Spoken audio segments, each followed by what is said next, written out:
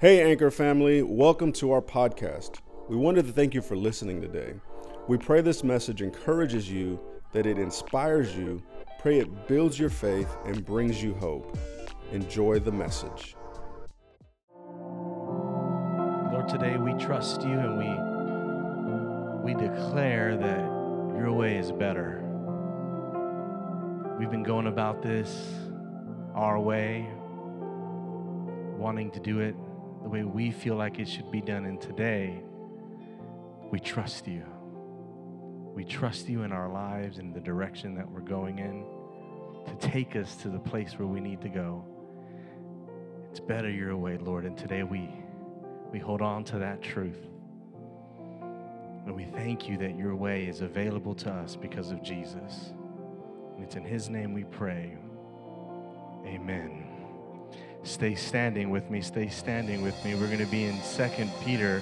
You can still play a little keyboard behind me. I'm going to pray again. I just felt compelled to pray there because I think most of us, we just want it our way. At the end of the day, trusting God and what he wants in our life is really difficult. 2 Peter, come on, chapter 3, 3 through 9, 6 verses. You stand with me as I read it. The title of this section, Peter wrote, The Coming Day of the Lord, when Jesus comes back. Verse 3, Know this, first of all, that in the last days mockers will come with their mocking, following after their own lust, and saying, Where is the promise of his coming? For ever since the fathers fell asleep, all continues just as it was from the beginning of creation. Verse 5, For when they maintain this, it escapes their notice that by the word of God the heavens existed long ago, and the earth was formed out of water and by water, through which the world that time was destroyed, being flooded with water. Verse 7, But by his word, the present heavens and the earth are being reserved for fire, kept for the day of judgment and destruction of ungodly men. Verse 8, But do not let this one fact escape your notice, beloved, that with the Lord 1 day is like 1,000 years, and 1,000 years is like 1 day. The Lord is not slow about his promise, as some of you count slowness, but is patient toward you. Aren't you grateful for a God who's patient? Not wishing for any to perish, but for all to come to repentance. Heavenly Father, speak now through your word. Reveal, Lord, to us the things that are hidden inside of it so that we could come to know you and what you want for your people today as we await the coming day where Jesus comes back. We pray all of this in Jesus' name. Amen and amen. Come on, you can be seated.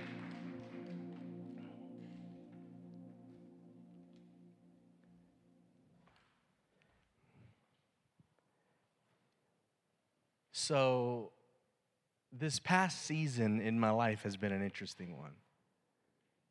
It's been interesting because I have been able to do something with my children that I haven't really always been able to do. And that is, I have been a part of homeschooling them. I know. Pray for them. Hopefully I get them back in school next week. But in this past 2-3 months, I have been homeschooling them, getting them up, getting them to do their homework, answering questions even about math. How many of y'all know I don't really claim to be somebody who understands math? But let me tell you, Google is a good thing. And Alexa has great answers for you. And there are actually apps that you can use to like hover over your questions that are from math, and it'll give you the answer. It's been an awesome thing. But I have been kind of like, in my own way, homeschooling my kids. Not that successfully, I think, but I think I've been doing okay. every once in a while, I'll have to go to a meeting or to the store to go grab something, and my kids will be home alone while I'm gone. Do y'all remember the day your parents first trusted you to be home alone?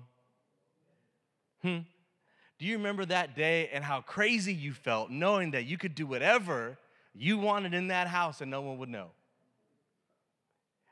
I have this fear inside of me that if I would ever leave my kids alone, they have that age already in them where they can be there for a little bit, not too long, and I can trust that they're going to be okay. Well, usually what I tell them is, I want y'all to do X, Y, and Z before I come home.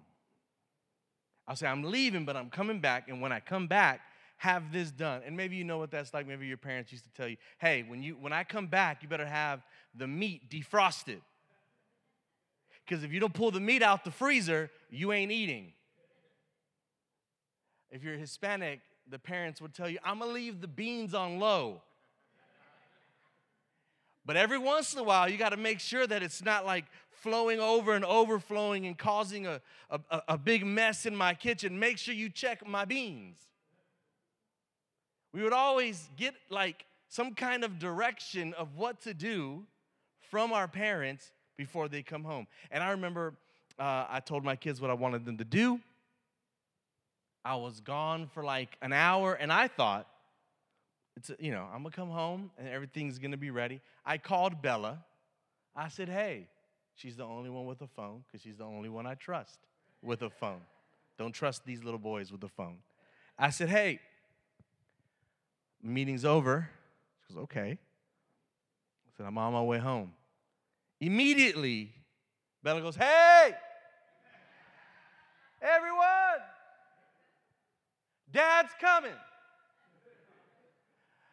Ezra, you better get to cleaning. Micah, I told you to go pick up the mess in the living room. Elena, I told you got to get your stuff done. Dad is on his way home. And I remember feeling a little bit of frustration because here they are waiting to the last minute to do what I asked them to do before I got back. And in my mind, I knew there's no way that the quality of their work is going to show because they're going to try to put all of this together in about 20 minutes. And I know it takes about 2 hours to really get into the cleaning and the getting everything ready. And I got a little disappointed because I said, man, I wish they would have been doing what I asked them to do the moment I left because they knew I was coming back. I just want you to understand something about this word. Jesus is coming back. Whether you want to believe it or not, he's coming back because he said he is. And the Bible tells us that he has some things that he wants his children to do here on this earth before he comes back. And that same disappointment I felt when I found out that my children were delaying in doing what I asked them to do. I have this feeling that God is a little disappointed in some of us. Because the Bible has told us what he wants us to do. He wants us to go and make disciples. He wants us to go and spread the gospel throughout the entire world, to get out of our comfort zone and do something significant for his kingdom. And a lot of us, we ain't doing it. Not only has he asked us to do something like make disciples, he's asked us to be a light in this world, to make a difference, to connect with people who may not know him, your neighbors, the people at work, your family members, and to make a difference. And I think some of us in here, we're taking our time. We're taking our time until we know exactly that Jesus is coming, and we're not doing what he's asked us to do. We're in 2 Peter, and Peter is writing to people who are going through trouble in their life, and they're going through trouble in their life because they believe and follow Jesus, and they're going through a time in their life where they're dispersed into other countries and other places that are not their home, And Peter is writing them to encourage them. He's writing them to encourage them and to tell them what to do while they wait for the coming of Jesus. And I think that there's some strong truth for you and me here. Now, I could have walked in tonight and really jumped into Revelation and Daniel and give you a lot of symbolism, but I still feel like we need one more week of understanding and getting a good footing about prophecy and what it means for us, so that we don't miss what the Bible is trying to teach us prophetically. Because I know that most of us in here, when we start hearing things from the book of Revelation and the book of Daniel, and when we start chewing on this meat, it gets difficult to believe in it because you've probably heard it your whole life, or someone has misused it to try and scare you. Well, here is Peter, and he's writing to them, and this is what he says. Verse 3. Know this first of all. When a writer in the book that you're holding says to know something, you better know it. He says, know this first of all. He wants you to prioritize this in your life as you face trouble, as you deal with struggle and persecution. If you're facing persecution, most of us aren't, but these people are. He is saying in these moments when you are desperate to see God move, to see God work, I don't know about you, but I want to see God move. I want to see God operate in my life.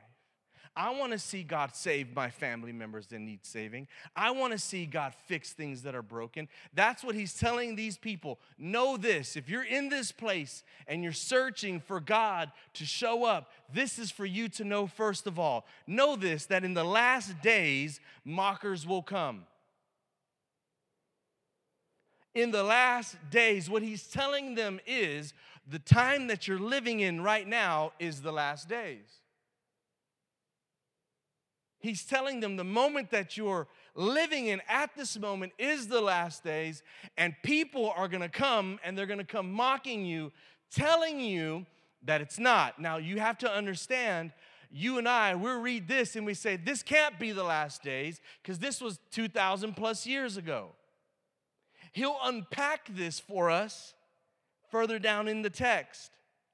You have to understand that what he is trying to set up for his readers is, hey, what you are living in now is the breath before the plunge in the pool. God is coming back, and you need to be aware of it. In this church, you and I, we need to be aware of that same truth. And we need to not let the distractions of this world keep us from understanding that Jesus is coming back. Know this, first of all, that in the last days, mockers will come with their mocking. He's saying mockers. That word, it means somebody who makes fun of, who pokes fun at you. He says, for your faith, the way that you stand for the gospel and the truth, the way that you're living, one day someone's going to come and they're going to mock you. They're going to make fun of you. They're going to poke at you. They're going to call you crazy. And until you start living in a way where people look at you in such a way that they think you're crazy because of the way you're living, then you are not connecting to the way that Peter says that Christians should live. Because if people aren't calling you out saying, man, you're crazy for not getting drunk with your friends and for trying to stay clean and trying to stay pure, man, you're not thinking correctly by not doing this and not doing that. We live in the kind of world where everything is acceptable. You can do whatever you want. That's what he's saying. Unless you live in a way where people are actually mocking you, then you're not living in a way that is preparing for the coming of Jesus. Do you see that? Most of us, we don't get mocked or made fun of because we go with the flow.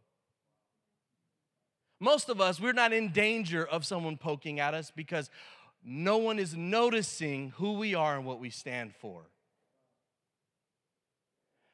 Peter is saying on the last day, if you're living for Jesus, you will be mocked.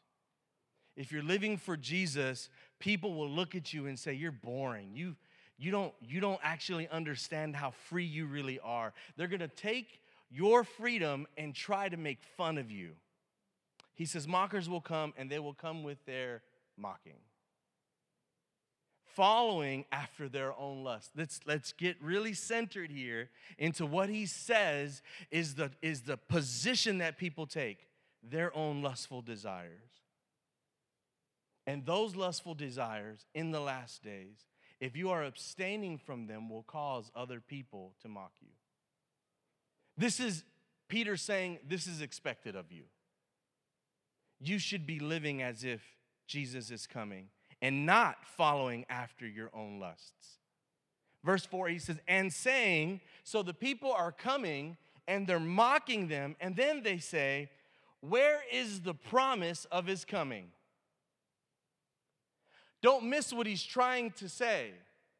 What he's saying is they're mocking you because you're living in a way anticipating the coming of Jesus. You're living in a way that is anticipating that any moment now Jesus could come, and because of that, you're missing out.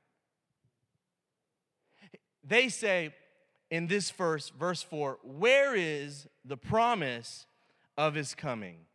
I just want to stop there for a moment. I promise you we're going to do 20 minutes.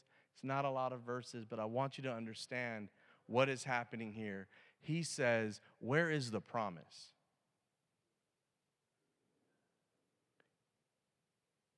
Do you see it? What are they saying about God? That he doesn't keep his promises. He says, they're going to say to you, where is the promise of his coming? I want you to understand something because I'm going to try to tie this in. From the very beginning, okay, I got to keep reading. I got to make sure that you understand this. This is simple and yet it's deep. Where is the promise of his coming? He's breaking his promise. He's not here. If he's breaking his promise, is he trustworthy? No. If he's breaking his promise, should you be following him? No. For when? Ever since the fathers fell asleep. That word fell asleep means to pass away. That was the way that they would illustrate it.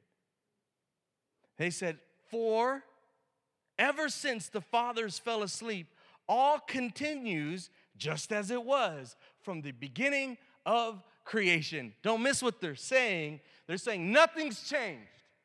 It's all the same. People have been waiting for the coming for such a long time, and nothing has changed. So why are you anticipating his coming? Because nothing's changed. Don't miss it, because you fall in this category. Whether you believe it or not, because you are just looking at war after war and trouble after trouble, you think, well, this is just an everyday occurrence. This has always happened. Israel has always been at war. There has always been trouble in the Middle East. There is nothing there that would help me to focus myself in the coming of Jesus. So why am I worried? Nothing has changed. Listen, it's been almost a month now since Israel was attacked, and I bet you're callous to it now. I bet you're not thinking about it anymore because, it's just something that happened and now has just kind of disappeared while people are still at war. This is what I want our church to fight against. This temptation to get caught up in what's happening around, and I want you to see it in this scripture. You ready? It says, listen, I want to be able to unpack stuff, and I just want you to understand how important this stuff is for you, especially now. It says, where is the promise of his coming? For ever since the fathers fell asleep. The fathers? Whose father? The fathers. Whose fathers? Our fathers. That language is there to indicate the people who are mocking them. It's your own family. Wait a minute. It's your own people.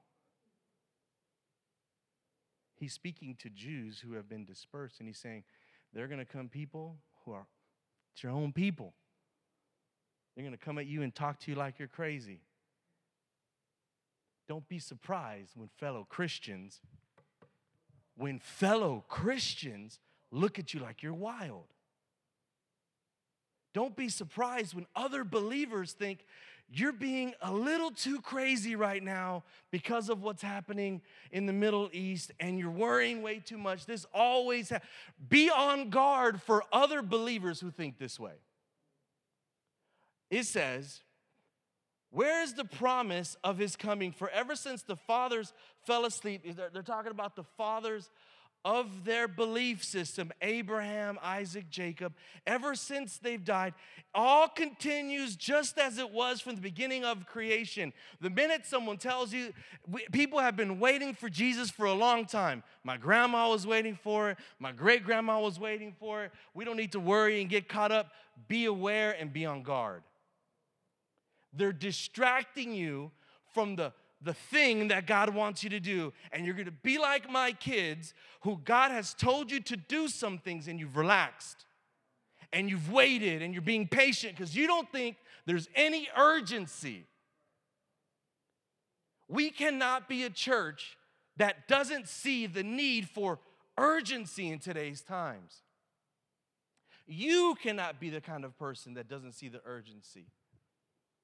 And be like the people who are solely focused on themselves, their lusts, what they want. Be careful when what you want stops you from pursuing what God has told you to do.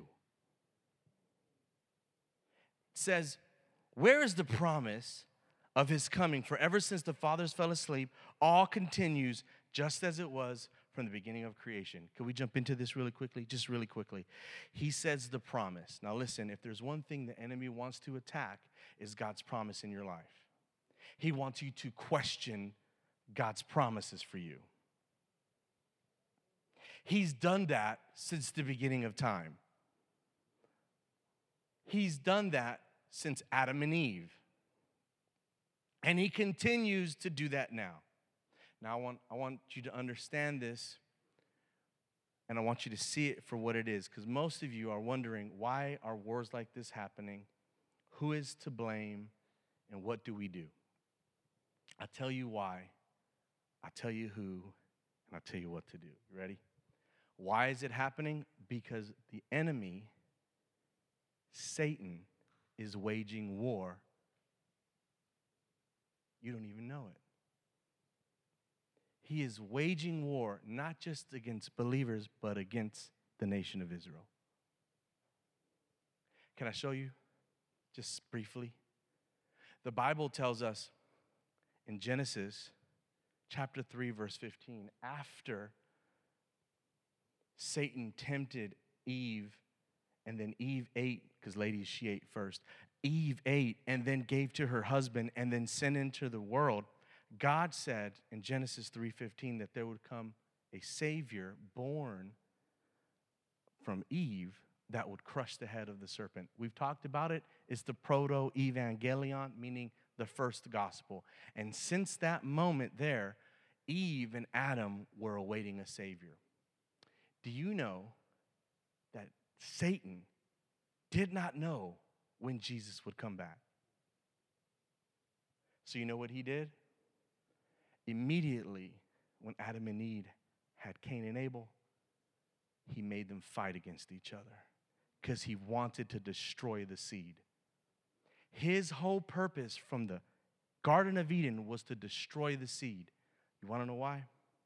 So that Jesus could never be born. That's why from the Garden of Eden all the way until that little town in Bethlehem, you see different attempts from the enemy to destroy the people of Israel. Because he wants to kill the seed. It's simple. If I kill the seed, Jesus will never come. My head will never be crushed. And we know, if you read through the Bible, all of the different ways that he attempted to do that. All of the different ways that he attempted to destroy the seed.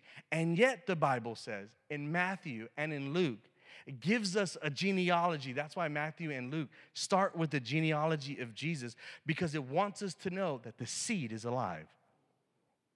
And so begat so-and-so, and so-and-so begat. Boring sections of the scripture, but it's there because the Bible is trying to show us that the enemy failed and that the seed was still alive, and now Jesus had come. Now, you would think that the enemy would stop there, but he didn't. Once Jesus came, the people rejected him. He died, Jesus, and he rose again. And the Bible tells us that now he's coming back again. And yet still the enemy is after the people. The Word of God, the heavens existed long ago, and the earth was formed out of water and by water, through which the world at that time was destroyed. He's referring to a section of time in Scripture. If you notice, he says, this is the time they are missing that God created the heavens and the earth, and they are missing, these people are missing that the earth was once destroyed by water. When was that time? Noah. Peter is referring to the time of Noah, and he's saying they're missing the fact that God once took care of every person on this planet through the flood of Noah. He wiped them out. He wiped them out. It says in verse 6, being flooded with water. But by his word, the present heavens and earth are being reserved not for water, but for fire, kept for the day of judgment and destruction of ungodly men. Now, I want to stop there, and I want to correlate it to another section in Peter, and then we can end it. Is that okay? I told you we're just going to be here for a little bit. He's referring to Noah. So the Bible, when you go to seminary, they teach you to have, it's called, I forgot what it's called.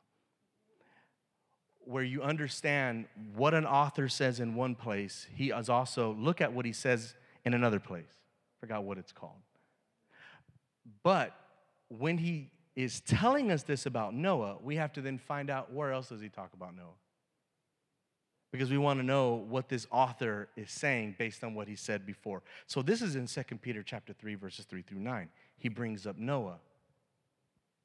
He talks about this in 1 Peter chapter 3, 17 through 20. Talks about Noah. And I want to reveal to you, not what we talked about, why is there fighting? We know why. The enemy's behind it. Who's behind it? The enemy. It's not just the Palestinians in Israel. There is a spirit, there is a demonic force behind all of that. Now, what do we do? So who, why, and now what? 1 Peter 3, 17 through 19. Peter, again, this is in the first book that he wrote, first letter to the people, the same people. This is what he says in 17. For it is better, come on, say better. Better. It is better if God should will it so that you suffer. Oh, we hate suffering. And Peter says, you're missing the better thing. He says, for it is better if God should will it so that you suffer for doing what is right than for doing what is wrong. He's saying, stand up for what you believe in. Even if people mock you, this is 2 Peter. This is the people who have turned against you. This is during the persecution. If you're going to suffer, at least suffer for doing what is right. He says, suffer for doing what is right rather than for doing what is wrong. Verse 18, for Christ also died for sins once and for all, the just for the unjust, that he might bring us to God. He's saying, listen, the reason that we should find, this as a good thing is that Jesus died for us so that we could have access to God. And so because of that, we live in a way that pursues doing the right thing. The right thing. Because Jesus did this for us. He's saying, in light of your suffering and your decision to do what is right or do what is wrong, remember what Jesus did for you. He died for you, removing all of the sins so that you could be brought to God. Hallelujah. Jesus gives us access to God. Because of Jesus, you and me, we get to come to the throne room of God and have access to the creator of heaven and earth. He brought us to God. Parents, have you ever had your kid fall asleep on the couch or in the car, and you graciously picked them up and took them to their bed. There came a moment where you stopped carrying them because they got too big, and you said, hey, get up. My parents used to do that all the time. I got to a point where my dad couldn't carry me. But listen, the Bible says that it doesn't matter who you are, what your background is, how old you are, what it is that you're dealing with. Jesus carried you to God, brought you to him. He says, think of this in light of your suffering, that Jesus did this, having been put to death in the flesh, but made alive in the spirit, in which he also went and made proclamation to the spirits now in prison. Now, this scripture here, a lot of people are divided by it. When Jesus died, most scholars believe that this is the moment that Jesus, he went and he declared victory, his victory over hell. And he did it to the spirits that were in prison. This is a lot of what I believe what Jesus did in those 3 days. He went and proclaimed victory over hell. And the Bible says, I won't get into it, it's really deep, but I believe that there are spirits who are locked up right now in punishment. And Jesus went and he proclaimed his victory over them in verse 19. Then he says, that who were once disobedient, when the patience of God kept waiting in the days of Noah. Okay, he's bringing up Noah again. And that day of Noah was so wicked that God decided to destroy the whole earth. I could tell you some things that the enemy was doing then when his spirits were procreating with humans here so that they could have their own versions of humans here. That was God wanting to obliterate this race that was here. I won't go into it, but it is wild. We'll get into it in the next couple weeks. Promise you this. He is saying in those days, God decided, I got to obliterate everything on this planet. And he said, when the patience of God kept waiting. I love that about God. When his patience keeps waiting. He is waiting patiently for you and for me. We'll get to it. Kept waiting in the days of Noah. When? During the construction of the ark, in which a few, that is 8 people, were brought safely through the water. What does this mean? Ralph, this is confusing and weird. I'm going to tell you what it means. Why is Peter talking to people who are being persecuted about Noah and about God destroying the earth in the days of Noah and the ark and how 8 people were saved? I'll tell you why. Because he's telling them, you know the story of Noah. You know that God was so upset and he told Noah, I'm so mad, I'm going to destroy this earth, but I'm going to give people a chance to be saved. So I'm going to give you 120 years in Genesis chapter 6, verse 3. He says the days will be 120 years. Build a boat. Build a boat and tell the people so that they can be ready. Now you're saying 120 years, that's crazy. Life expectancy back then was over 400 years. So God was telling Noah, build a boat, tell the people I'm going to flood this whole world with water and that this boat is the way to be saved. And it's going to take 120 years to build it. The Bible says Noah built it and only how many people were saved? 8. Okay. I want you to follow me here. What Peter is saying is, in those days, when Noah was hammering away, when Noah was building the ark, he was telling people about the coming flood, and no one listened. Nobody. Get the piano. Let's get the piano. Let's end. And yet God was patient. Don't miss this. He says, in those days, Noah was building the very thing that would be a safety for the people of the world. And because it took so long to happen, people gave up. They didn't believe it. He's saying, You are like Noah. You are in a world that's going to be destroyed, but not by water, by fire. That's what he says in 2 Peter. Remember that? Okay. This world is going to end, and the days are numbered. And you're like Noah. And you, if you're doing what you're supposed to do, which is what? Build the ark. Tell people safety is available. Salvation is available. Realize that most people are going to ignore you. That most people are going to make fun of you. And yet, even if they do that, you keep hammering. For 120 years, no matter how long it takes, you keep building.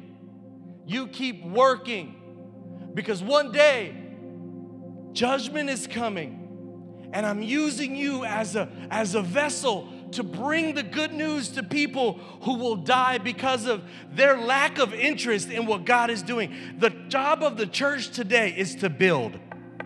The job of the church today is to hammer away and to work in spite of what people think of us. The job of the church today is to proclaim the gospel to everyone who's hurting, to everyone who needs to come to know Jesus, because we know that one day He's coming back, and when He comes back, that's the end of the story, and it's our job to build. Here's my question: what have you built lately? Here's my question for you: are you building anything other than the things that matter to you?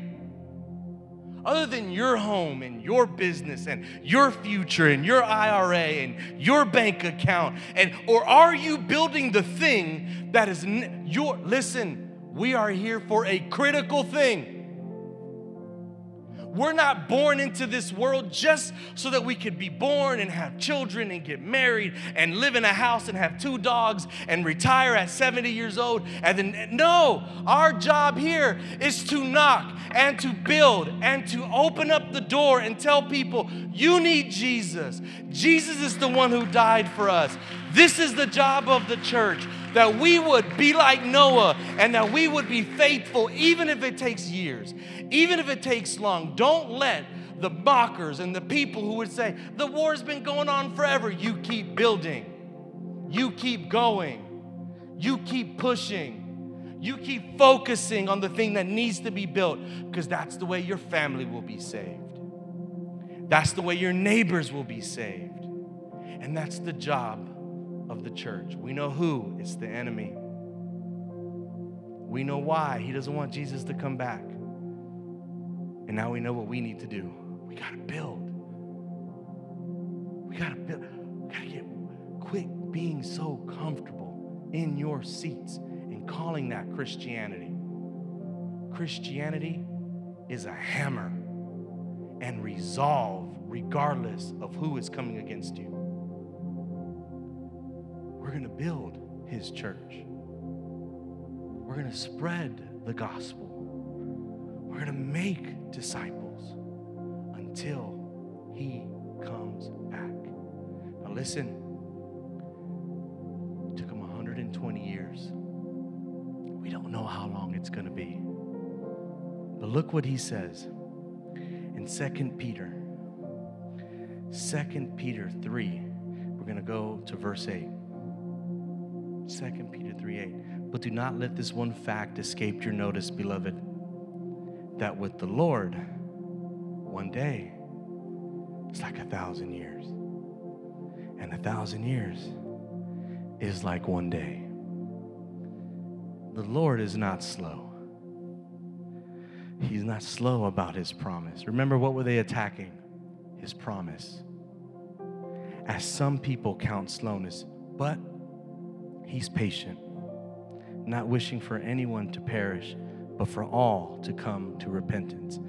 This church, we're not going to be satisfied with 8 people being saved. We're not going to be satisfied with 8 He used a number for a reason. There was more that could be saved, but only 8. We will always be about reaching more. We will always be about spreading the gospel and pointing people to the true door, Jesus Christ. And I hope that you're ready. And I hope that you get a little uncomfortable. And I hope that you pick up a hammer and you build. And I hope that you don't lose patience when things get tough and when mockers come. I hope that you focus in on the job that is at hand, and that is building the church, because it is through that people meet Jesus and they get saved. And they get saved not from water, but from fire. Did you hear me? From fire. Come on, stand up. Stand up, stand up, stand up. Heavenly. Well, thank you so much for joining us today and listening to this message. We trust that God will use this to speak to you and meet you where you are. Thank you so much for supporting this church through listening to us on Spotify. You can continue to stay connected with us to be in the know about what's happening here at The Anchor by following us on Facebook and Instagram at YourAnchorHTX. If you'd like to begin partnering with us financially, we invite you to visit our site at youranchor.org/give. It's because of you and your generosity that we can reach the lost and deliver the hope of Jesus to people around the world. So we thank you. Anchor family, we love you. We are praying for you, and we will see you next week.